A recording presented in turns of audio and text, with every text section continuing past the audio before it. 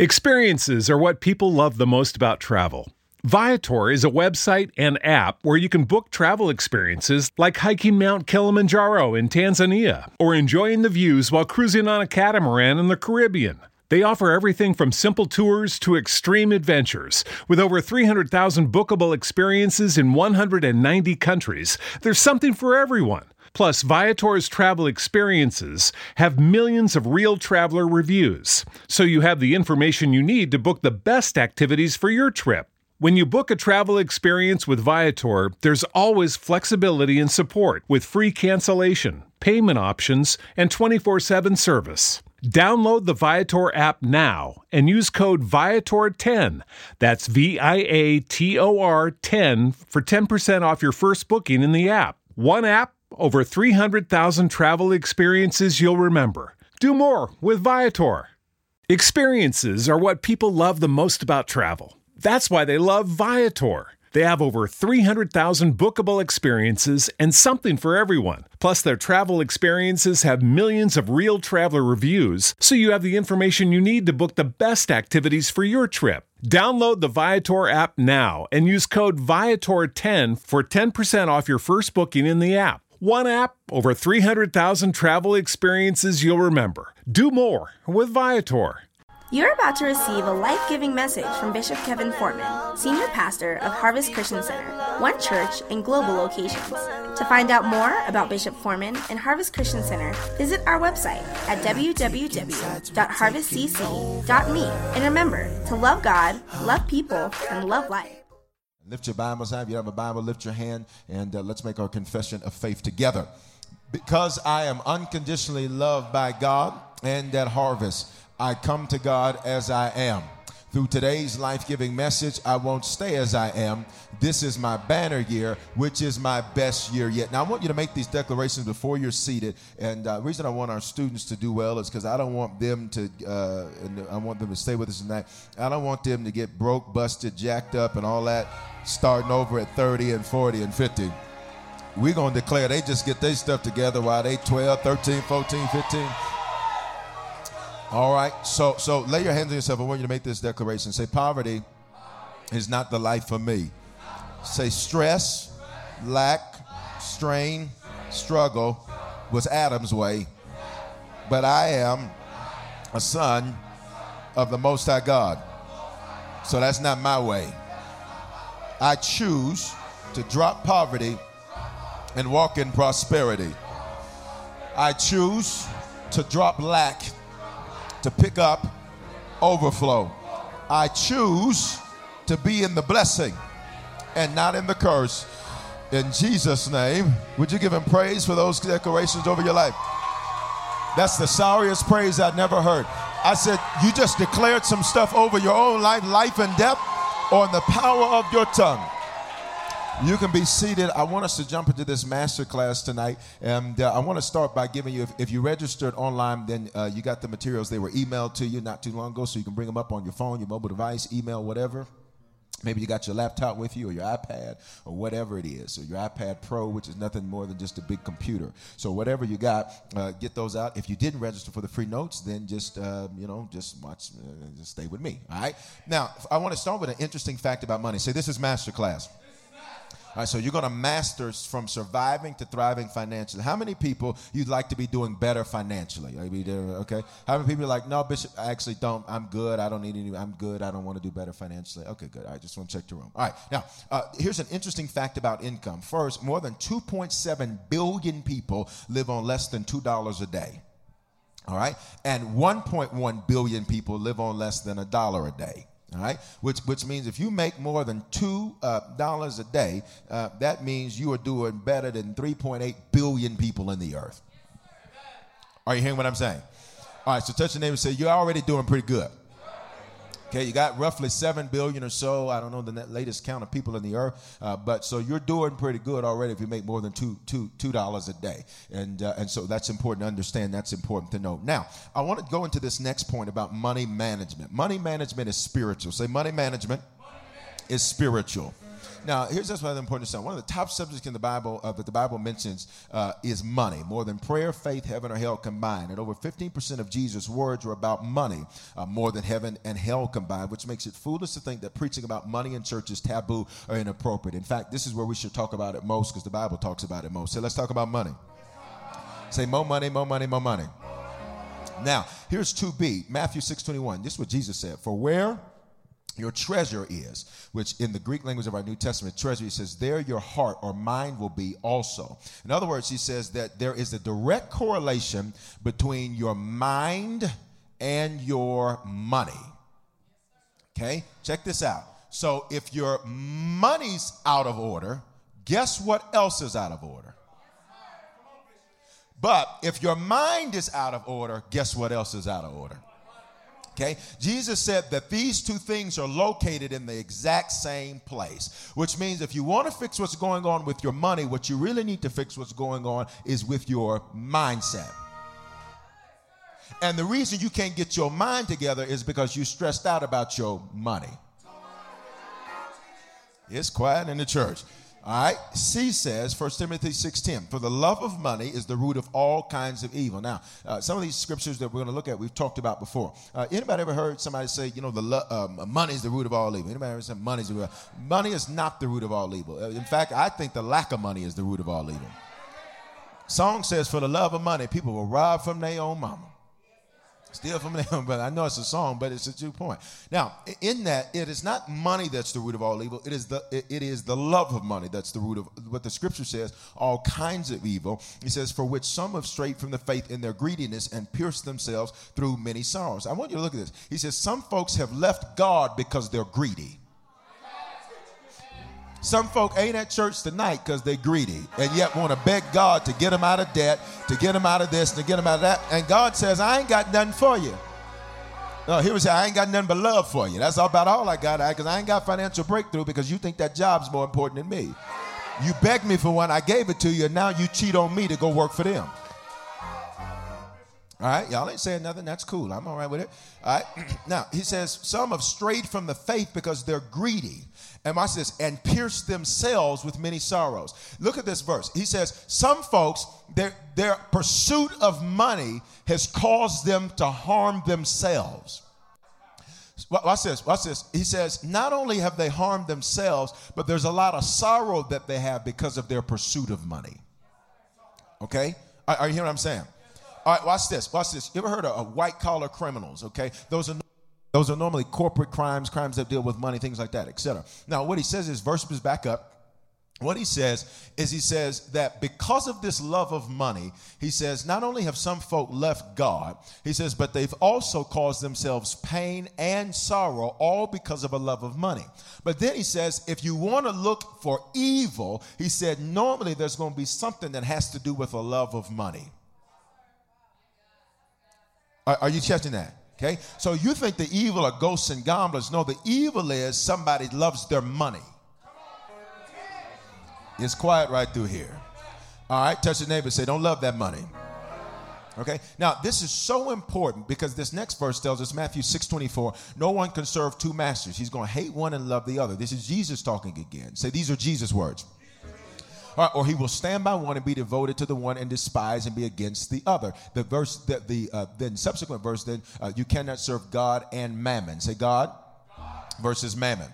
All right, mammon is not money. Mammon is the love of money. So he says you can't love God and love money. You either love one and hate the other, or you hate one and love the other, but you can't do both at the same time. Let me parenthetically insert this in here for you too. That you can't have people in your life that play both sides of the table. I'm throwing this in there for free.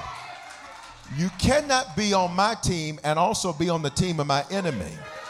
By default, that means you are my enemy. It's real quiet right through here, all right? There's no such thing as, well, you know, that's just I got my own private friendship with you and my own private friendship with them. I tell you what, well, I'm canceling you. I'm like Nino Brown. I'll cancel you and buy another because you don't get to be on both sides of the cable. I just saved somebody right there. A whole lot of drama. You better kick them out in January, but don't even take them into February. There's some folk you need to call and just say, you know what? This ain't a good fit no more because you want to be friends with my enemy. And to be friends with my enemy is to make yourself my enemy. So this ain't no good fit. Be encouraged. Jesus, here it is. He says, you can't play both sides of the table, which means, watch this. Do you love the Savior or, watch this, are you still here? You still here?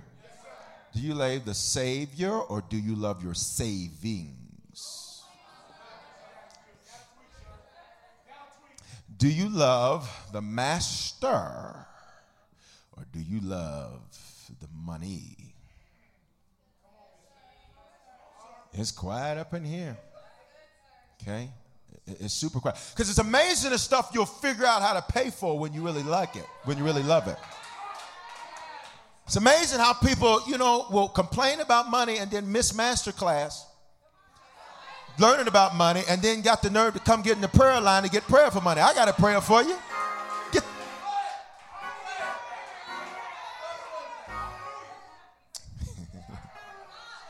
Do you love the Christ or do you love the cash money, dollar bills, yo? Jesus said, you got to pick one. Notice what he didn't compare himself to. He didn't compare himself to the devil. He compared himself to the way you love your money. The reason he wouldn't compare himself to the devil is because the devil is on heaven's payroll. He's still an angel. Greek mythology called him a devil. All right? He's an archangel that still goes to the regular board meetings in heaven. Now, here we are. Look at this next part here. Life seems better when you're not just surviving financially. Now notice, seems is bolded and just surviving financially. Life seems better when you're not just surviving financially. Now, Ecclesiastes 10:19, it says this: a feast is made for laughter and wine makes merry, but money answers what? Money answers what? Money answers what? Money answers what? Quiet, church. Money answers what? I mean, y'all talking kind of weak. Money answers what? There you go. I mean, it ain't even snowing. It's been great weather today. Why are y'all acting like that? Money answers what? Okay, now, here's what's significant about that. If money answers everything, got it? Our enemy, Satan, the Hasatan, the accuser of the brethren, the adversary, if money answers everything, what does he really get afraid of?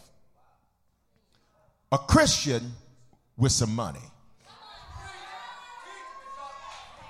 It's quiet in the church. All right, let's go to Brown. Let's go to Brown. Here we go. Somebody shouted over using Brown. Okay. There we go. Good. Black was disobedient. All right. Now, watch this. He doesn't fear a Christian that prays. He doesn't fear a Christian that worships. He doesn't fear a Christian that shouts. Those things are good and you should do those things. But if money answers everything, then the thing, watch this, because watch this. People talk about a lot of stuff going on in the world. Well, the scripture says a lot of that stuff could just be fixed with. Now, money answers everything. Money isn't everything, but money answers everything. Are you hearing what I'm saying? Now, listen, having more money ain't going to necessarily make you happy, but it ain't going to necessarily make you sad either. Are you hearing what I'm saying? All right. So money, the verse here, money answers what? Everything. Now, which means then there's some things in your life that the answer to is you getting your money together. There's some stuff you're praying about that heaven says, well, if you just do what we said, you get your money together, you wouldn't be praying about that. It's quiet up in the church. Okay? All right, so we got to take you from surviving to thriving. So let's define surviving. Surviving means to manage to keep going in difficult circumstances. To manage to keep going in difficult circumstances. That's what happens for most people financially. They just manage to keep going through difficult circumstances. That's why they can't wait to get their W-2, because they just cannot wait to file them taxes. To only do what? Waste it. And be right back in the same situation in November talking about, I can't wait until January. But touch your neighbor and say, that's over in your life. And listen, maybe that's not your story, because I know the people of Harvest are very, very blessed people. So maybe that's not your story. But you got to step out of just having what you need to overflow, because you can't be a blessing if you only got what you need. To be a blessing, you got to be in overflow. Somebody holler overflow. All right, so thriving means this, to prosper and to flourish. So here's the question, which is scriptural? The question is, as they put it on the screens, the question is, which is scriptural? Now, which is scriptural, surviving or thriving? Okay, well, how do we know that? Psalm 35:27 tells us that. It says, let them shout for joy and be glad who favor my righteous cause, and let them say continually, let the Lord be magnified who has pleasure in the prosperity of his servant. Now, so which one is scriptural? Thriving, okay? Bishop, how do you know that? See prosperity there in Psalm 35:27? See, for means to prosper and to flourish? Whoop, there it is. What is not scriptural? Surviving. Okay? So I want to look at this word. You know, I remember years ago there was this group came out, I'm a survivor, I ain't going to give up, I ain't going to stop, I'm going to work harder, all this here. Out of order!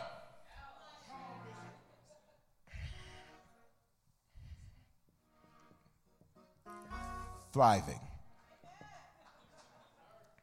Say, that's my life from this moment forward. All right? Say it again. Say, that's my life from this moment forward. Now, here's why you got to get your mind around this. Because, watch this, Satan would love for Christians to get in a mentality where they think that we're not supposed to thrive. Where we think we're supposed to struggle, where we think we're supposed to be,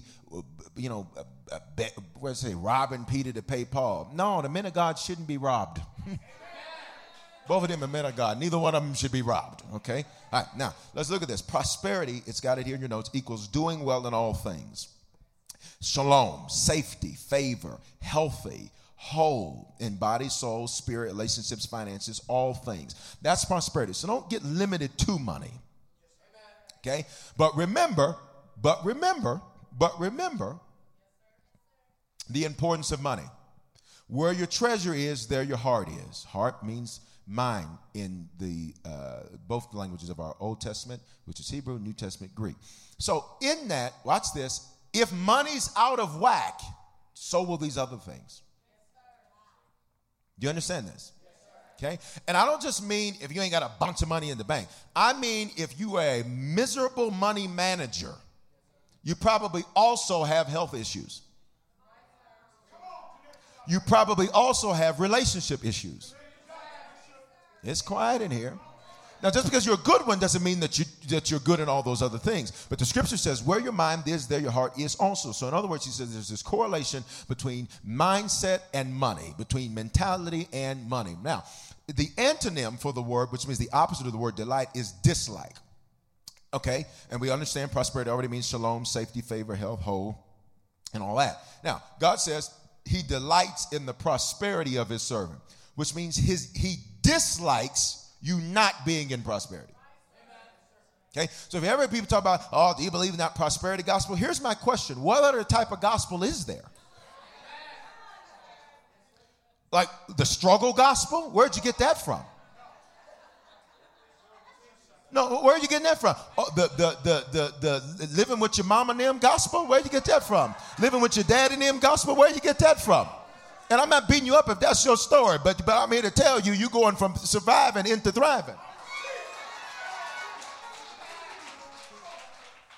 Can't go to the store and get what you want gospel? Where'd you get that from?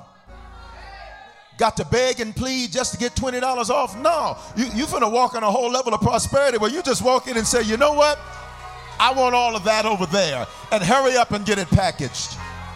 Not because I'm arrogant, not because I'm prideful, no, but if he died for me to have life and life more abundantly, doggone it, that's what I expect to receive. But that's because people think prosperity means it's cash, cars, and clothes. No, it's more than that. And we're dealing with money now, but it's more than that. Say it's more than that. But remember, the only individual in the entirety of the universe that would have a problem with a Christian having something is Satan. So that's why the news media likes to say stuff, all those Christians preaching a prosperity gospel. You don't say that to the Muslims. You don't say that to the Jews. So you ain't going to say it to the Christians. They know that when the church gets money, the church can start answering stuff. You don't say that to Donald. Now, he'll be President Trump in a few days. I got another day. And we honor him. Bible says don't speak evil against the leaders. We thank God for him. I want him to do well. Touch them, say, I want him to do well too. No, don't be hating on him now. Y'all did this, so now you got to pray for him. Amen. Don't get political. Man, I'm offended. But listen, stop it. I'm not the one for all that. So just pray for your leaders, what the Bible says. Are you hearing what I'm saying? All right. So who would want you not having good money management? Satan. Okay? So if you got a family member coming against you getting your money together, you know what spirit they operating in. The devil. Got it? You got a coworker that don't want you getting your money together. That's the devil. Quiet, church. Now, he says he delights in the prosperity, has pleasure in the prosperity of his servant. Servant there is ibed, the Hebrew word ibed. I've taught you that before, which means bond servant. This means that's one that serves. Now, so check this out. Leave that up. God says, I delight in the prosperity of those that serve me. So let me just give you this quick point. God says, for him to get involved with you thriving financially and you don't serve, you're only going to go but so far. Got real quiet right there. Okay, say serving. Okay, now he says he delights in the prosperity of his servant, not, watch this, his son or daughter. Why is that significant? Because a son always serves. A daughter always serves. But are you getting the point? Okay, so he delights in the pleasure of those that serve. So if you do not serve, you're only going to go but so far in terms of maximizing what God has made available through his word. Okay, so I encourage you, if you do not serve, I encourage you, it's currently called KLU. In a couple weeks, it's going to be called Harvest U. But until then, I encourage you to go take KLU and begin serving. Why? Because to access, go back up to that verse so I can see it, please. To get that verse, there it is. I want them to just put exactly what you got in your hands on there so you can look at it, or your phones or whatever. Just right there. That's all. Just right there. To let them shout for joy and be glad who favor my righteous cause, and let them say continually, let the Lord be magnified who has pleasure in the prosperity of his what? Servant. Okay, which means I can only go so far in my prosperity if I don't serve. And in fact, you're probably not really prospering if you don't serve. You're probably just riding on the fumes of a couple of good decisions. Okay, all right, now let's look at this. 3 John 1 and 2. Beloved, I pray that you may prosper. That word in the Greek there means success in business and finances, be profitable, and that you would be on the right path. It means that you would have success in business dealings. So that doesn't necessarily mean you're going to go in business. Everybody is not supposed to be an entrepreneur. Okay, everybody's not supposed to be a business owner. Everybody's not supposed to be a chief executive. Everybody's not even supposed to be a junior executive. Everybody ain't supposed to be a manager. It's quiet in the church. Some of y'all don't have the temperament for that. But because you don't understand that a lot of times leadership is just repeating yourself. And keep repeating yourself when you want to cuss, but you just got to just say the instruction again. All right? So leadership requires patience. It's quiet in the church. All right? And senior leadership requires senior patience. Chief executive leadership regards chief executive patience. All right. Now, he says, beloved, I pray that you may prosper. Success in business. So that doesn't mean that you're necessarily going to own a business, be an entrepreneur. It just means in your business dealings. So let's talk about some business dealings. The biggest business dealings you'll ever have are going to be your home, car. All right. What else? Kids. Oh, they are very expensive decisions. Very expensive. If you play, you better be ready to pay. Okay? I think the latest statistic I read, don't quote me on this, it's been a while since I've looked at it. The latest statistic I remember reading was that I think the average child is like $18,000 a year in expenses. I said, wow. Well, be encouraged. Thank God for King's Kids. Amen. Okay, now, all right, what else? What else? Business dealings. What else? Business dealings. Insurance. That's great. School. All right. Again, job negotiations. Very good.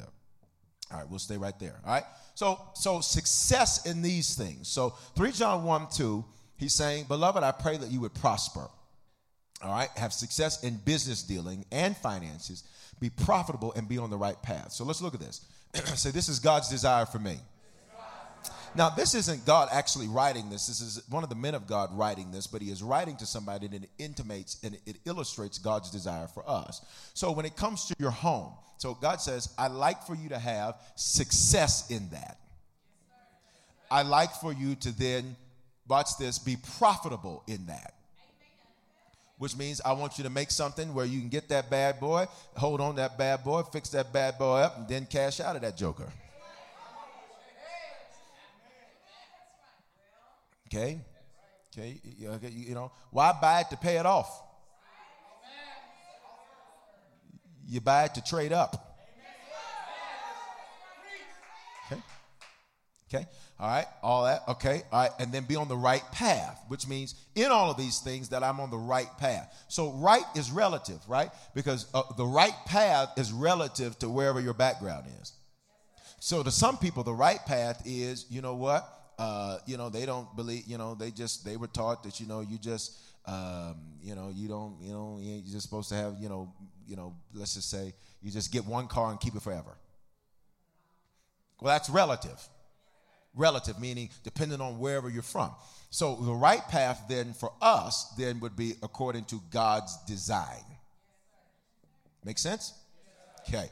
So in that, so then he says also, I want you to have that with your car. I want you to be success as relates to that. So I want you to buy a lemon. Okay, buying a lemon is a car that's always got problems. It's sour. I want you to be profitable. Now that's interesting because in cars are depreciate. They depreciate rapidly. All right, so there's no such thing as when you deal with profit as it relates to a car, because the whole nature of a car is that the moment you get it, it just loses value until it can't lose no more value. Okay. All right, but then that you be on the right path. So then the question would be, well then, Bishop, how would I be profitable? You're profitable because you make the decision that costs you the least for you to obtain the most.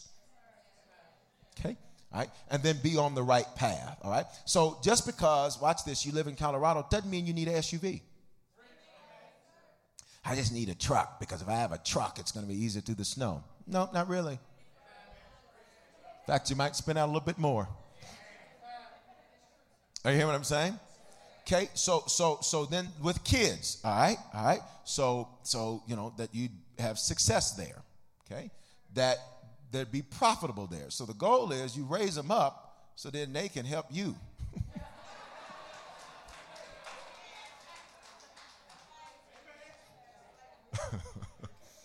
You don't put in all that work for them just gone. No, you better. Tina's mama said, now don't forget those that help you to get to where you are. All right? And then be on the right path. Okay? So parents, you're stewards. They're not your kids. You're just what they rode in on. Okay? Bible says, in Psalm, Scripture says that children are the inheritance of the Lord, which means they belong to him. So he just trusted you to steward and to manage them, but he expects them to be back to him greater than what he gave them till you ask. Okay? All right? With insurance, are we getting the point, church? That you'd have success, that it'd be profitable, that you'd be on the right path. Okay? Just because they offer it doesn't mean you need it. And sometimes, you need more than what you think you need. Are you hearing what I'm saying? Y'all go ahead and throw that up. Psalm 127:3 about that. You can put that up there about the children being the inheritance of the Lord. They're going to show you this. But children are a heritage from the Lord. The fruit of the womb is reward. All right. Now, with school, that you have success. Let me say this. Some people, school is nothing more than a way to avoid making tough choices. I'm going to go back to school. My God, like you should be a doctor by now. No, I'm saying like you should have 2 or 3 PhDs. It's quiet in the church. All right? Don't use school as an excuse to not make a decision. I'm going back to get what? And how exactly is that going to help you and what it is you're attempting to do? Well, I'm not sure what I want to do. Well, going and getting another bill ain't necessarily the smart thing to do. Now, I know you probably expected me to say something different as a erudite, learned man. Some of you are like, what is erudite? Bishop can fly? No, E-R-U-D-I-T-E, okay? All right? No, so I'm not against it. What I'm saying is that God desires for you to have success in it. I remember I was chatting with somebody earlier in 2016. They were saying, I'm going to go back to school and do this and this and that. And I said, so why are you going to do that? And they were saying, I want to do this and that. I said, listen, let me just tell you the truth. And they said, well, what do you think? I said, you sure you want to know what I think? Yes, what do you think? I said, I'm going to tell you what I think. I think you and I both know that you're going to go and you're not going to complete it because that's just not you. That's not something that you're going to do. You're not going to complete that, and then you're going to be out of it. So they went and got enrolled, got all these student loans, and by November I said, how's school going? I don't want to talk about it. Said, I know you don't because you should listen, but, whatever. Good luck with that. Now go pay Sally her money. Okay? All right? Success in that. So success means I'm doing something that is actually going to have a purpose. Got it? Just because you get a degree in business don't mean you're going to get a job in business. Now, I'm not saying you shouldn't. I'm just saying most people in America go to school as an excuse to avoid having to make tough decisions in life. So I'll just go to school. It's quiet in here. All right? But I'm not saying you shouldn't. I'm just saying just be mindful of what you're doing. Okay? All right? And then to be profitable. So the purpose of going to higher education is so that you can obtain a degree that's going to help you increase your earning capacity. So if you don't obtain a degree that's going to help you increase your earning capacity, it's not profitable. In fact, the contrary, you're losing money. It's quiet here. Okay? All right, and then that you'd be on the right path. So, I'm getting a degree. I'm not going to call out any particular majors, but there's certain majors that everybody just says, I'm going to get the degree in this. You don't even like people. Why'd you get a degree? You learn to love God, love people, love life. Like, why would you get a degree in something that requires you to consistently interact with people? It's quiet in the church. All right, and then same thing from a job or a career. The point that was stated was dealing with negotiations or what have you, and that kind of thing, so that it'd be success, profitable, in the right path. And its success as it relates to job isn't always, watch this, it isn't always necessarily something that you think you're going to be good at, because often you're only good at what you know. So you're passionate about what you know, but because you don't know anything more, you have limited passions. Y'all miss what I just said. So sometimes people say, I'm really passionate about this. So what? Get good at something and you'll be passionate about it. It's quiet in church. Okay, whatever you're good at, you're passionate about, because when you succeed at it, you now get addicted to the feeling of success in doing what you're doing. So if you want to be passionate about something, get good at it. So instead, don't pursue your passion. Instead, pursue assignment. When you pursue assignment, then passions will manifest naturally. All right, let's move on. So, number 5, practically define thriving for you. For you. Okay? Now, what does that mean, Bishop? How do I practically define that? So here's what some of y'all are writing. Just enough money to be a blessing. Okay, that is just arbitrary, just words on paper. Don't waste well, we didn't print it, but don't waste your own paper writing that on there. So to practically define thriving for you, I want you to not answer that yet. I want you to go through the rest of this, and then I want you to come back and answer number 5. Okay? But we're going to practically define what thriving for you is. All right? So if you've made nothing but bad money decisions the last 20 years of your life, and then you say, Bishop, by the end of January 2017, I'm just going to be debt free. That's possible. That's very touching him. So that's possible. It's improbable, though. Okay? All right, so we want to set something that's realistic there. Say, I am thriving.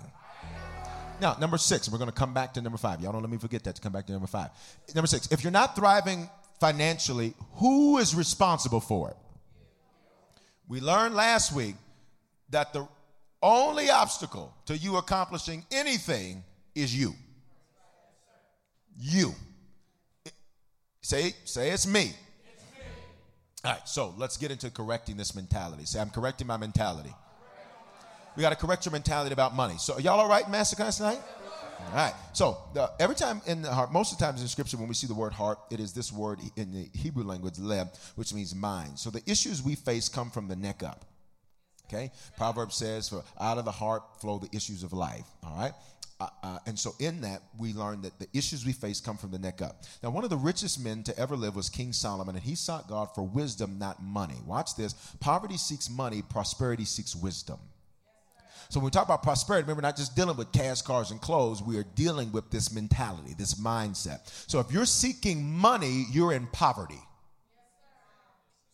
If you're seeking wisdom, you're in prosperity. Money just wants the goal. Wisdom wants to know how to get to the goal so I can repeat it. You can tell somebody that's prosperous because of the quality of questions that they ask. They don't want to just know the end. They want to know, how do I get there, so then that way I can repeat it without having to ask again. Touch your neighbor and say, you're prosperous. All right. So you ever met somebody where you're trying to explain something to them, and while you're trying to explain it to them, they're like, I don't care about that. Just this is what I want. And you're trying to explain something to them that, okay, I'm trying to help you out now. Here's the process to get that. They're like, I don't care. Can you just do it for me? Well, that's why you can't have it. Because you don't want to get wisdom. See, wisdom is the appropriate application of knowledge. Wisdom is a shortcut. When you're wise, you'll get places further. You'll get places faster because you have wisdom. Got it? See, poverty talks. Wisdom listens. Poverty has all the answers. Wisdom thinks it knows nothing. That's why it lives as a student. It's quiet, church. It's quiet, church. Okay, all right. Now, the result of poverty is lack. So catch it out. Poverty is a mentality, but the result of it's lack. Now, I want to say something. One of the most dangerous things to be is a know-nothing, know-it-all. It's quiet in church. There are pastors that have come to me and said, Bishop, can you do this, do this, do that? And I try to walk them and show them, here's how you do this, and they just don't want to listen to nothing I have to say. This is what I'm not going to do. Okay, I said, well, then look. I said, look, you're the one in your predicament. I'm not in that predicament. And I'm not in that predicament because, watch this, I realize when I'm in the room with someone smarter than me, I should shut up. When I'm in the room with someone that's got more accomplished than me, I should be quiet. When I'm in the room, see, I don't need to show up and say everything I know. When I'm in the presence of someone greater than me, I should be quiet and take the second seat. See, poverty wants to show up and throw up and say everything it thinks it knows. Poverty people, you also know them because they're good gossipers. Got it? Prosperous people, watch this. They're so busy handling their business, they don't really care about what's going on in your business. So a prosperous person, you have to update them on what's going on. A person in poverty knows all the business about everybody. I'm talking better than you saying amen. So the result of poverty is lack. You understand that? The result of poverty is lack. See, poverty isn't lack itself. The result of poverty is lack. All right? Now, but poverty itself is a mindset which conditions you to think in your current circumstances reflect the highest level to which you can go. Got it? So when you have a poverty mentality, you don't strive to do better because you're satisfied with status quo. Status quo means slow death. Are you here, church? Poverty, here's the next thing, B2. Poverty is slavery, and that slavery is to Egypt. And anytime you reference Egypt from a spiritual sense, it means this in the Hebrew language. It means narrow, tight, stronghold, and stress. So when you're in poverty, you are a slave to being in narrow, tight strongholds that stress you out. Are you hearing what I'm saying? So when Friday comes, you shout. And by the time Tuesday gets here, you fasting and praying, hoping they can't find the car. It's quiet up in here. You put the check in on church on Sunday, and you just hoping that Monday's a holiday. It's quiet. The Israelites left Egypt with riches, but they were still in poverty because they desired to return to Egypt, which means money alone doesn't fix poverty. Are you getting this principle? Because some people think if I just had $1 million, I'd be fine. No, you wouldn't. You'd find a way to give it to somebody prosperous. I like watching these shows. I've told you this before. I like watching these shows about winning the lotto. And the reason I like watching them is because they talk about how these people get all this money in the lotto, and a lot of times in a couple of years, it's gone. Now, watch this. Didn't money answer it? Money answered the fact that they were in poverty. They proved it with what they did with it. You missed it. Money, Bishop, I thought money answers everything. It does. Money was answering the question of if they were prosperous or in poverty. They proved they were in poverty. Are you catching this, church? All right. So they were still in poverty because they desired to return to Egypt, which is why for the rest of their existence, they went up, down, up, down, up, down, up, down, up, down, up, down, because they never broke free of that poverty. And it was in their kids. And it was in their kids. And it was in their kids. And it was in their kids. Not realizing that that was not the life for them. Say, poverty is not the life for me. Because when you think of poverty, most of the time, you're like, no, I'm not in poverty. I got a house, I got a car, I got this, I got that. You think, Bishop, I'm not in poverty, not realizing that it's actually a mentality. Okay? The result of poverty is lack. Are you getting it, church? Number 3, poverty can also be a generational curse that's passed down from one generation to the next. Poverty is taught and poverty is caught. Got it? See, here's my question. What did you observe as a child that shaped how you handle your money? It's quiet in here. Did you always see caller ID revealed a lot of folks that was in poverty? Because whenever, watch this, 800 numbers would pop up on the phone, you'd be, I get the phone, Daddy, I get the phone, Mama. Don't let that ring. Okay? All right. What did you learn as a child? Did you see that the rims cost more than the car?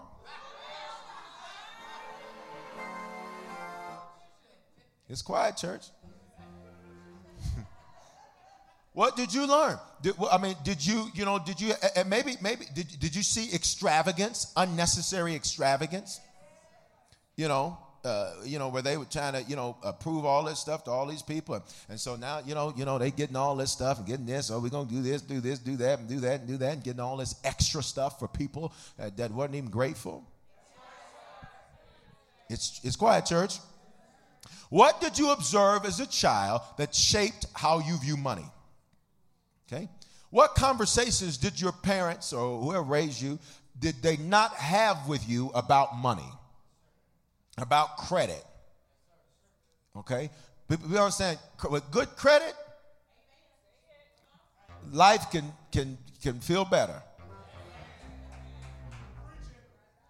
Are you hearing what I'm saying? Okay. You don't go to the car dealer hoping and wishing. See, I was trying to help somebody negotiate a deal. And they said, well, Bishop, that's what you, I said, I know. I said, but you understand, if I'm going to negotiate it, I said, you understand, it's going to be done a little different way. And they were saying, well, no, because they're doing me a favor. I said, oh, no, you don't understand. I said, just please don't say nothing. I said, because, no. When we're spending our money, we're not done favors.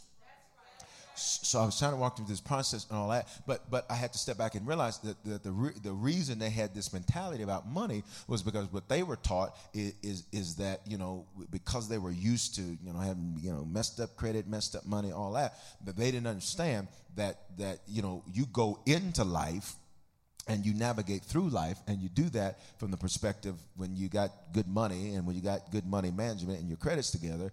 No, you're going to give me what I want. I'm in the driver's seat when I got good credit. And sometimes, watch this. Touch your neighbor, say, I'm in a banner year. Say, I'm building. Because see, sometimes you can even have things go wrong a little bit, like that sign just went wrong just a minute ago. But touch your neighbor, say, but I'm still building. Yeah, you might get a little nick on your credit, but you're still building. You might have a little rough patch financially, but you're still building. Prophesy this over yourself. Say, I'm thriving from this moment forward. All right. Now, so what did you observe as a child that shaped how you handle your money? What else? Talk to me, church. What else did you handle? I know that's a little unusual, but just talk to me. What else did you observe as a child that shaped how you handle your money? Two more folk. Paycheck to paycheck. Eating out. Always spending. Nothing. Rent is due. All right. Okay, watch this. Why do 7-year-olds know when it's rent time? Because you stressing them out. They talking about, let's go to McDonald's. Look, ain't nobody got no McDonald's money.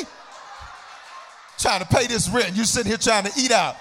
Make you a bologna sandwich. Mama, I had it for breakfast, lunch, and dinner. Boy, you better get in there and fry it. And put some mustard on it. And why don't you go on and toast the bread? Because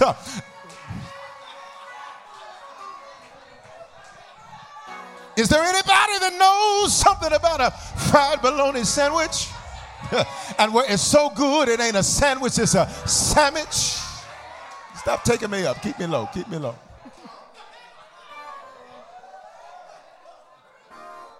So for those of you trying to figure that out, it's SAMMICH, sandwich. All right. All right. So then that means, watch this, poverty can be a generational curse. So then, watch this, curse mindsets, curse mentality. And what does curse mean? An empowerment to fail. So then it gets passed down. Then it gets passed down. Then it gets passed down. And then you were born. And when you were born, an interruption to the dysfunction was born. When you were born, a curse breaker was born. Now, in this, poverty is not necessarily a lack of vision or motivation. Rather, it's not knowing how to walk the talk. Okay? I mean, also say this. Poverty is not some enlightened spiritual state. Oh, you understand? People say, I've taken a vow of poverty. Well, you dumb. Go read. Bishop, that's pretty rough. Well, no, it's rough to say stuff is spiritual and it ain't in the book. It's quiet in the church. Okay? Bible says that the apostles did so well that when the church needed stuff to be financed, they did so well they could do it. Jesus did so well, he could hire 12 guys full-time and start his ministry because he did so well as it related to ministry and business and finance and all that. So don't let anybody tell you, when they were building the temple and stuff, that was solid gold. So don't anybody tell you, God, you should read. Now, and say, it's not really my money. It's his money. I'm a steward. In Luke 19, I won't go there, but the scripture is referenced there. Luke 19, 12 through 27, it tells this parable about this master, and he says, do business until I come. And it was his money. So it was his money. Now, it's the same thing with us and money. It's not really ours, it's God's. So you can't manage it carelessly as if you don't have to give accountability to somebody. You ever said something to yourself, you know what? I'm just going to do this because nobody knows. And you think it in yourself, you're like, well, it's my money. Okay? Actually, no, it's not. It's his money, and the way you manage it is telling him whether or not you should be trusted with more. It's quiet in the church. Say stewardship. Say management. It's kind of like in business, right? So in business, if you have a publicly traded company, the shareholders are technically the owners of the company. The chief executive reports to a board, and that board then is supposed to be responsible for controlling the overall decisions of the business. The chief executive is responsible for the day-to-day operations of the business. Mid-level managers push that through down to the subordinates. Now, in all of that, what's significant about it is that it really belongs to the shareholders. So they have to give an account to the shareholders, which means if the shareholders don't like the job that somebody's doing, then their responsibility, depending on the corporate structure, is to get the board to fire who's in charge. Why? Because he's not stewarding what we own well. Question: if God was to do an audit on you right now, would you keep your job? And by job here, your literal job, but then also the money you have under your control right now. If he was to audit it, like would he find bills stuffed in the table? Am I beating you up, church? Say, this is Masterclass. Would he find, your budget written on a napkin from the restaurant? It's quiet in the church. What would he find if he audited you right now? Would you be able to keep your job if heaven did an audit? An audit means to go in and check the books. Let's check the records. So this is what you say it is. We're auditing to check and see if this is what it really is. Touch your neighbor, say what a TI is. So since it's not your money, let me have some money. You got some money? You got some cash money? Cash money? Cash money? You got some cash money? I didn't know I was going to bring it. That's okay. If you don't cash, I take Visa, MasterCard, American Express. Thank you, son. Excellent. Very good. All right, so somebody say some money. All right, so this isn't really yours. This is God's. And I love it in America because then we say it on the back. Well, I mean it or not, it's on the money. And God we trust. Okay? Out of many one. Now, in all of this, say this is God's.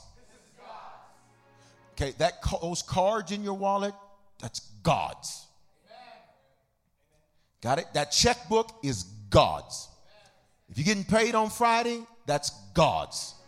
If you got paid on, what was the 15th? 15th was Sunday. Monday was a holiday. Yesterday, or I guess maybe the Friday prior, that's God's. Say, it's not mine. When you have that mentality, watch this, you'll stop making emotional money decisions because it's not yours to be emotional about. See, I can't be emotional. I can't be emotional about what's not mine. Okay? It's very simple. I have to use good practices because it's not mine. Does that make sense? Everybody got that? Okay? If you were driving your boss's car, you can be, I just really feel like I should just take it to this car wash. That ain't the one he said take it to. He said take it over there. So that's where you take it. You can't be emotional about it because it's not yours. You'll catch the point in a minute. You can't be emotional about what's not yours. So if you're in somebody else's house, you just say, I really just feel like this wall should be this. Well, it ain't yours to feel that. So you can have your opinion all you want, but I tell you what, you buying the paint and you're going to put it on the wall. Other than that, it's not yours to be emotional about. Watch this. Your neighbor used to get too emotional about money because they thought the money was theirs. But it is not. Say it is God's. And Luke 19 illustrates that principle. Now, I want to move to this next thing, to transfer from the curse to the blessing. So has your mindset about money, we've hit a lot of things, but the main thing I need you to get out of that, it is not your money, and that poverty is a mindset that ends up in lack, and that's not the life God has designed for you. God wants you to what? Prosper. Say, he wants me to. He wants me to. He wants me to. Say, I am prosperous. All right, now, I want to teach you how to transfer from the curse to the blessing. I knew Bishop was going to talk about giving. Absolutely, because if you don't tithe, you're cursed. So absolutely, I'm going to talk about it because I can give you all these principles all day long, and none of them you ain't going to see no real traction on them. Okay? All right, so I got to teach you the principles. Giving faithfully is what makes giving work, just like at the gym. Monday night, we have wonderful class, and amen, for Banner Bodies for a banner year. Yes, it is a plug because you should be here. All right, we should all be here because somebody told me after class, they said, Bishop, it makes a difference when you're in a room full of other like-minded people. I said, I know it does. Versus being at the gym with Pookie and Sheila and Steve and Kellyanne and all them. And they just got piss poor attitudes and all this and all that. It's another thing when you're in a room full of folk, when it gets hard, they start shouting Jesus.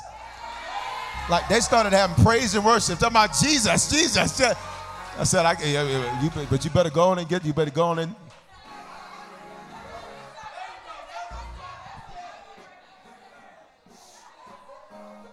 And I was so committed to it, I had a call on this past Monday, a pastor's call, but I was watching in my office. I was looking on the screen, and I was just sitting there. I had my headset on. I was doing my moves. All right, now, so you don't go to the gym once and expect to be in great shape. And if you do, you're crazy. La La Land, drinking Drano. Put it away. Okay, you're not, I went to the gym, walking around swole. And you did 2 sets of 10. I mean, really?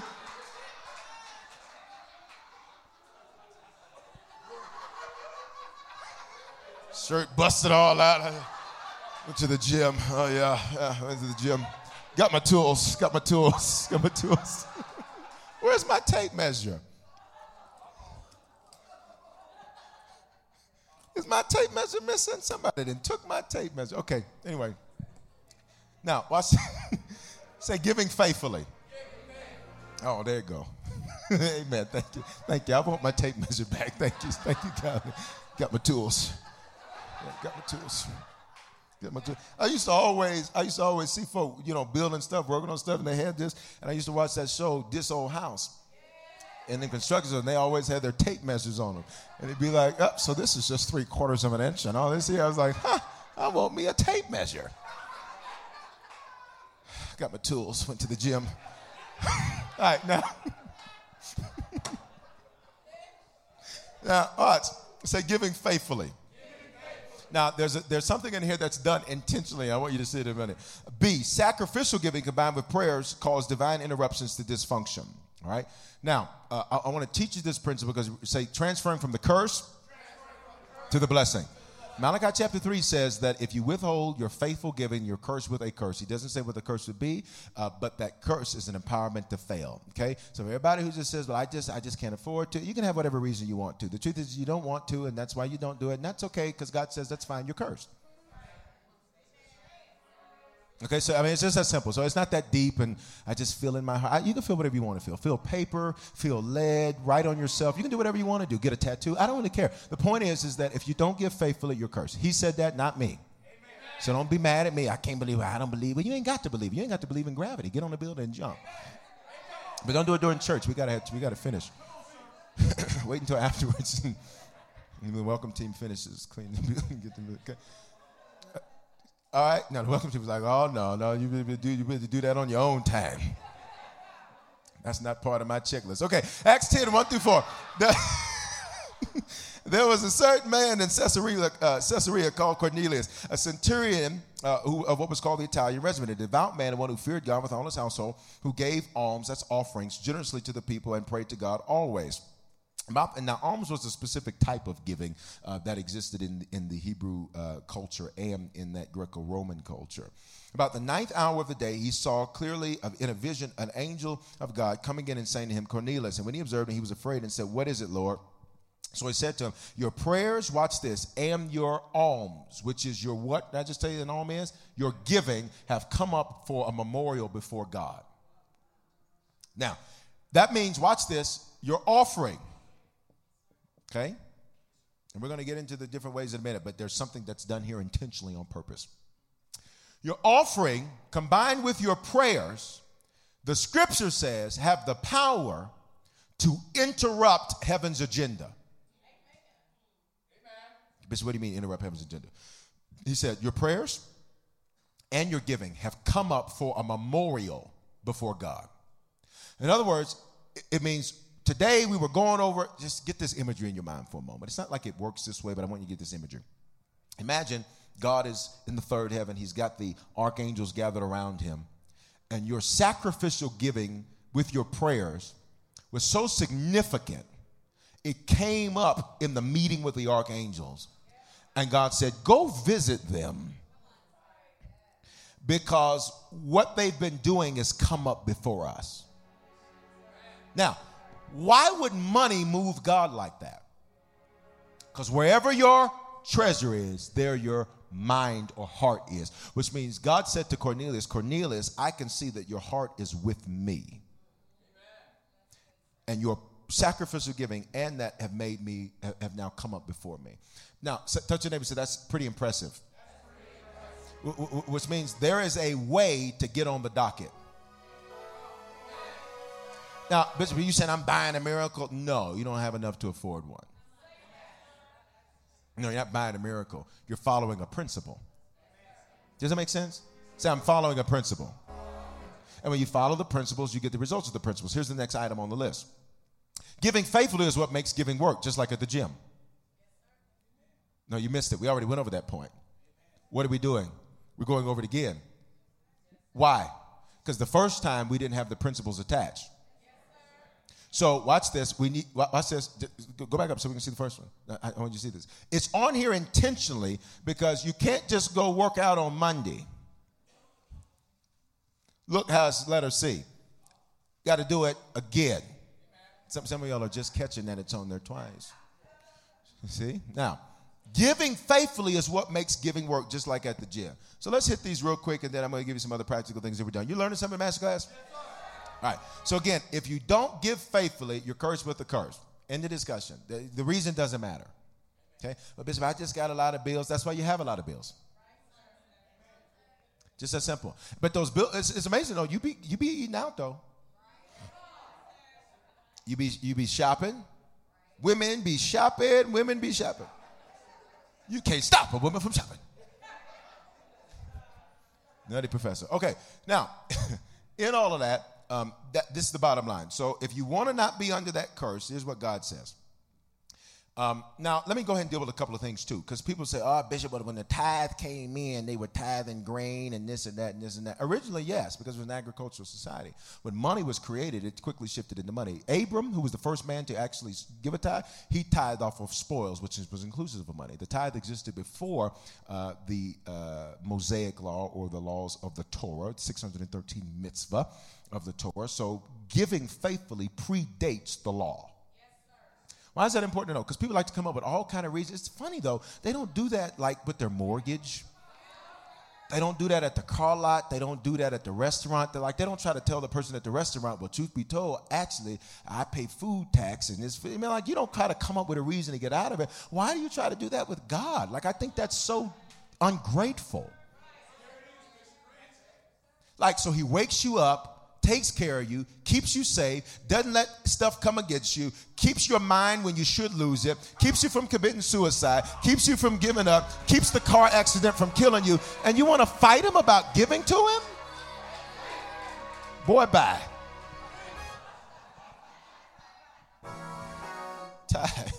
No, seriously, come on.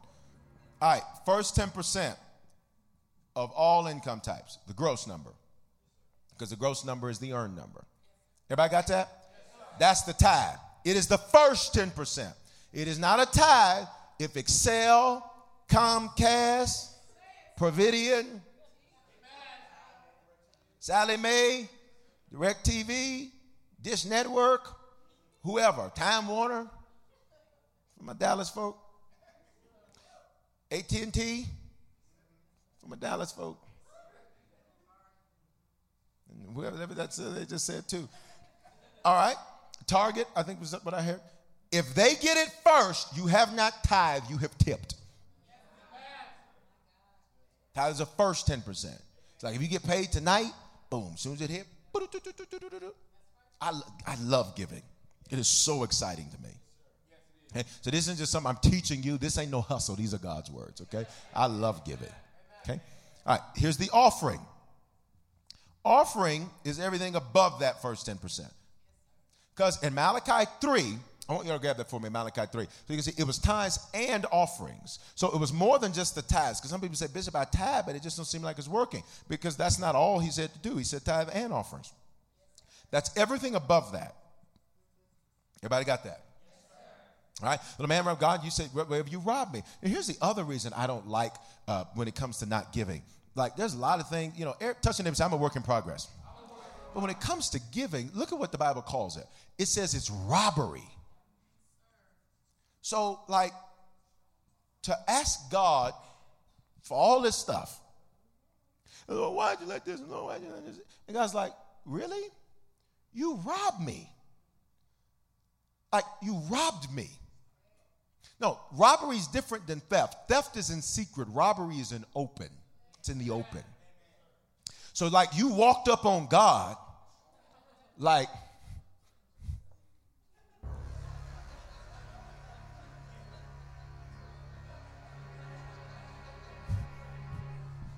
put it on your shirt and pretend like it's a weapon or something.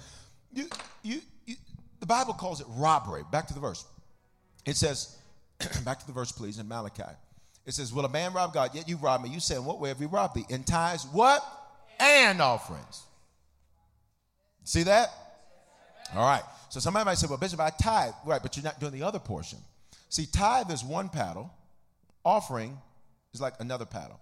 In a paddle boat, if you do one paddle, what you going to do? Go in circles, round and round you go. It's God's son. Go Google it. Go Google it, son. Go Google it. All right? I'm just giving you that. All right. Then the offering is like the other paddle. So if you put them both together, what are you doing now? Going forward. Forward progress. That's everything above that. And Luke 6:38, somebody says, well, no, that's right, Bishop. I give a $2 offering every 2 weeks. And I'm not knocking it down. Okay, but here's what I'm saying. Luke 6:38 gives us the rate of exchange for that. Okay? Give and it will be given unto what? You. How? Good measure. How? Pressed down, shaken together, running over. Will it be put into your bosom? Watch this. For the same measure you use, it will be measured back to you. So if you need to see increase greater than $2 in your life, then that offering is going to need to be commensurate to what you want to see. See, you got so many big things happening for you in your banner year. It ain't time for $10 offerings, nothing against it. It ain't time for $20 offerings, nothing against that. It's time for you to say, it's some banner year offering time. And I'm a living witness because this is a principle I practice. Whenever I want to see something big happen, I lay a big offering down. It's a principle I practice. Whenever I want to see something big, I got some big stuff. I'll be like, okay, sir. But I got some big obstacles that look like they're coming in front of me. Like, okay, sir. Boop, there it is. Now let my offering go fight for me. Because Malachi says that he'll be the Lord of hosts when I give, which means he's the God that fights for me. He's the God of angel armies. I got to move because I got to finish. Tithes, offerings, then say first fruit. First fruit is the first whole of an increase. So let's say you get a $1 million raise on your job. You received it. Praise him. Okay? So you get $1 million raise. And let's just say it's paid as an annual raise. Right? So that whole first $1 million is the first fruit. Okay? See that? Okay? Now, let's do something a bit more practical. See, you should have said that is practical for me, Bishop. See? All right, that's fine. All right, let's say you get a, $100 a month raise on your job, and you're paid monthly. First $100 is the first fruit because it's the first of that increase. Everybody got that? Okay, now all this is available online too. I've taught you this before. Now, so that's the first fruit. So tithe, come on, say it with me. Tithe, then we got the offering. The first fruit's like a motorboat. Like, and you go forward. Now, Nehemiah 12:44, I want you to see this. And there's one more type of offering I want you to see. And then we're going to move into some more pragmatic things. You learning something at Masterclass? All right, good. I got to wrap up. Nehemiah 12:4. At the same time, some were appointed over the rooms of the storehouse, this church, for the offerings, the first fruits, and the tithes. You see these three separate things? See these three separate things, church?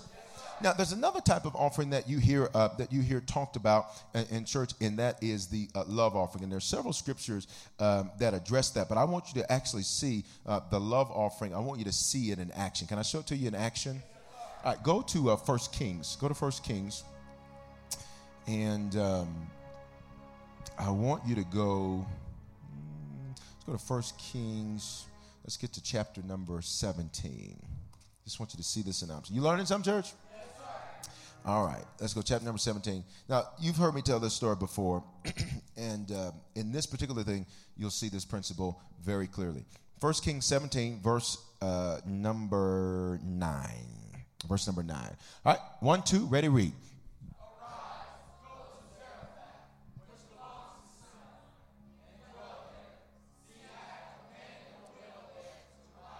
So he's talking to Elijah. Elijah's the man of God. Verse 10.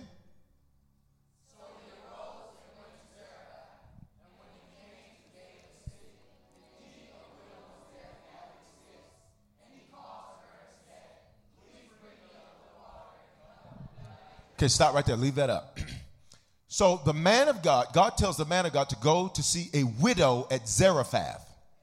So she is a woman that is a single mother, that is a widower, and this is her financial condition. Her financial condition is so bad. Look at what verse 11 says. Ready? Go, verse 11.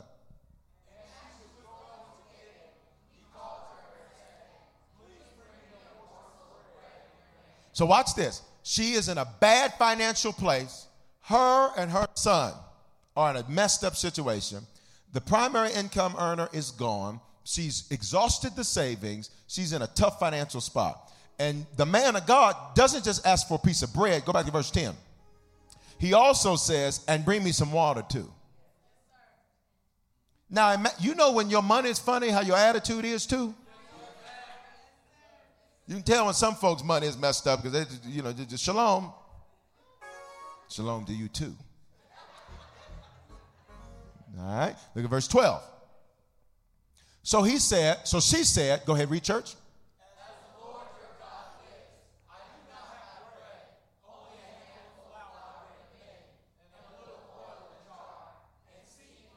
Okay, just stop that verse real quick. So I want you to understand this. Leave the verse up. I want you to get the context here. What she's saying is you ever heard somebody say, I swear to God. Now, for those of you who just got totally offended, God's not God's name. So, okay, just so we're on the same page there. All right, so you ever heard somebody, I swear to God, I put this on this person, that person, I ain't do this, I do that. So, because she knows he's a man of God because she sees his mantle.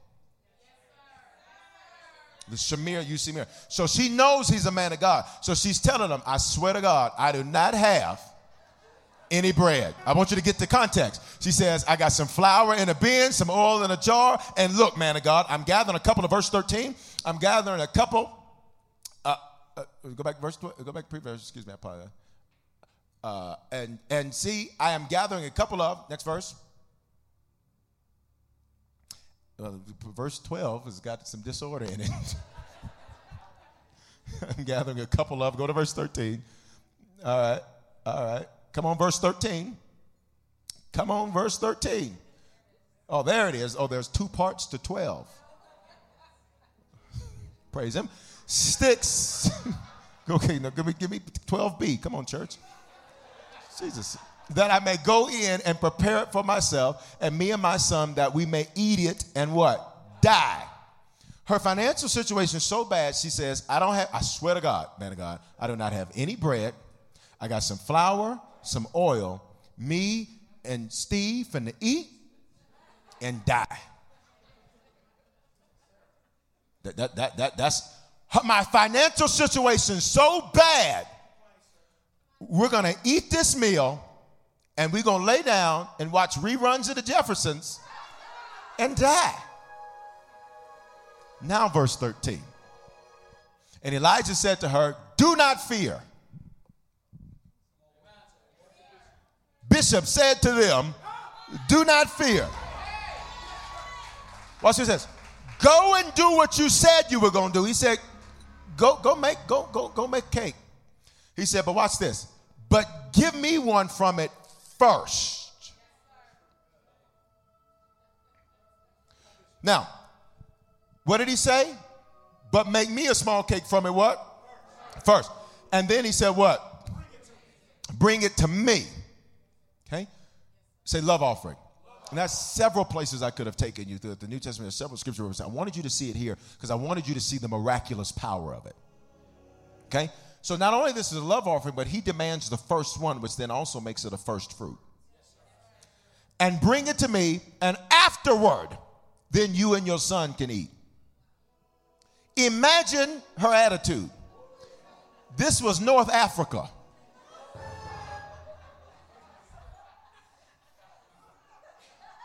So you had lots of different cultures converging in the area. But I'm pretty sure when the man of God said, look, baby girl, darling, I hear what you're saying. Make me a cake, bring me mine first, then you and Steve can eat.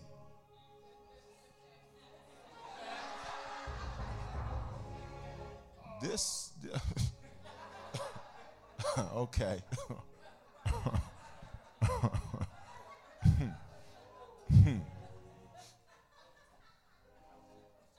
Verse 14.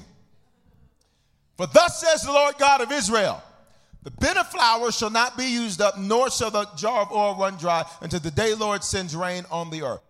He says, listen, if you sow this, everything's going to be fine in your life. And rain's going to hit your life. And when rain hits your life, you ain't going to have to worry about it, because when rain returns, remember, there's also a famine going on in the land at this time also. Okay? So she has no way to produce new income. It doesn't tell us what she does, but evidently the famine affected what she did. Verse 15. So she went away. You say it, church. Bishop. And she and he and her household ate for many days. Here's my question. Who are the other people in the house she didn't mention she wasn't even trying to feed? You missed it, church. It didn't say her and her son. It said her and her household, which meant there were some other folk in the house that benefited from her obedience. I'm here to tell somebody that there's some folk she wasn't even trying to feed, that her obedience and her offering got fed. There's some folk in your life that y'all not saying nothing. Touch your neighbor and say, when you obey, everybody in the house gets blessed. See, that's why your company's doing so well, because you obey. That's why your office is doing so well, because you obey. Verse 16. The bin of flour was not used up, nor did the jar of oil run dry, according to the word of the Lord, which he spoke by Elijah. See the power, see the miraculous power of this love offering thing? So watch this. Bishop, when should I sow that type of love offering? You should do it all the time, but especially when you're in a tight financial place. Because and there's several scriptures I've taken to you. I'm running out of time, so I got to go. But there's several examples of this throughout the scripture where God used this, and you see this exact same thing happen. Her and her son and some other folk were planning to die. She wasn't even going to try to feed them. But the book says when she sowed, this was a love offering, and in this case, it was a first fruit. When she did that, it ended up creating a miracle for her. Touch the name, says a miracle in your hands. All right, now, let's wrap this up. Y'all learning, church? That's tithe offering, first fruit, love offering. Now, to stop surviving financially, we're back on our outline. Stop being emotional about your money. And that starts with you giving big so you can reap bigger. Okay? It's just God's way of doing it, church. We're down on D, folks. It's just God's way of doing it. Proverbs 11:25. The generous soul will be made rich. And he who waters will also himself be watered. Now, say the generous soul will be made rich. He who waters will himself also be watered. All right, so that's important to understand. Because what does the Bible say? Got real quiet. Some of y'all looking at the screen like you're confused. I just told you. Proverbs 11:25. Go ahead and read it. The generous soul will be what? Made rich. So then watch this. God's way is this. When you're generous, generosity increases your capacity. He said the generous soul, mind, thoughts, will, and emotions will be made rich. He who waters will also be watered himself. Could it be that lack that's happened in your life has been because you've been treating God like somebody that hurt you? So you're like, you don't want to give to him because you're mad at somebody else. Question. E, not giving faithfully isn't a lack of faith, nor is it a lack of money. It's the love of money. And Haggai 1, it talks about how the people would have holes in their pockets. You can read it in your own time. They earned wages, they worked hard, they did all of these things, but as a result of their lack of giving and their lack of their importance of keeping God first in every area of their life, they ended up experiencing great difficulty. And he says that they had holes in their pockets. Now, have you ever said to yourself, where does all the money go? Watch that. But watch this. The reality of it is that the money, actually, let's look at that portion of that scripture there. It says, you've sown much and you bring in little. you eat, but you don't have enough. You drink, you're not filled with drink. You clothe yourselves, but ain't nobody warm. And he who earn wages and puts them in a bag with holes. Thus says the Lord of hosts. Consider your ways. Go up to the mountains and bring wood and build a temple, and then I may take pleasure and be glorified. He says, look, you look for much, but indeed it came to little. When you brought it home, I blew it away. Why, says the Lord of hosts? He says, because my house is in ruins. Now, God's principle here was God says, listen, you're not keeping me first, so why should I do anything to maintain what's going on in your house? You're not building my house, so why should I build your house? And isn't that reasonable? Like if a friend, anybody got a friend that the friendship is one-sided? Anybody got somebody in your life right now? Okay, let me just help you understand that. That is not a friend. I'm going to help you something. That's a leech. Okay? All right, so it can't be one-sided. All right, now, so God says, you want me to do all this, but you're not giving me anything. And God says, so who would do that? You wouldn't do that. This can't be one-sided. Now, the last two things I want to do, or last three things. Say credit. All right, now, this is not, in Masterclass, we're not going to get too deep into this, but it is important that you know what's on your credit so that you can really move forward financially, all right? All right, now, touch the neighbor and say, you need to know what's on your credit. There are several different ways that you can find that information out and get that. And I've taught on it before, and there's some resources that are available on Bishop's blog you can avail yourself to, so you know what's on your credit. Not knowing what's on your credit, and some people say, I don't even want to see it. You're crazy. You need to know what's on your credit. So I need to know what's on my credit. All right, so you got to get your credit. You got to see what's going on with your credit, and you need to know what's happening with your credit. Now, I'm not going to get too deep into that, other than to just tell you that there are three major credit bureaus. All right, there's TransUnion, Experian, also known as Satan, and Equifax. It's in the class, so the professor's writing gets sloppy. All right. Since 1981, Unbound has connected people like you with families worldwide on their self-directed paths out of poverty. A brighter future is possible for these families when we all walk together. Sponsor a child today, and you'll help a family take the first steps on their path. Change their future in just one click. Start walking with your new friend today at unbound.org/walk. Trying to grab all the groceries in one trip? Oof, not how you would have done that. You know sometimes less is more. Like when you drive less and save with the USAA annual mileage discount. USAA. Get a quote today.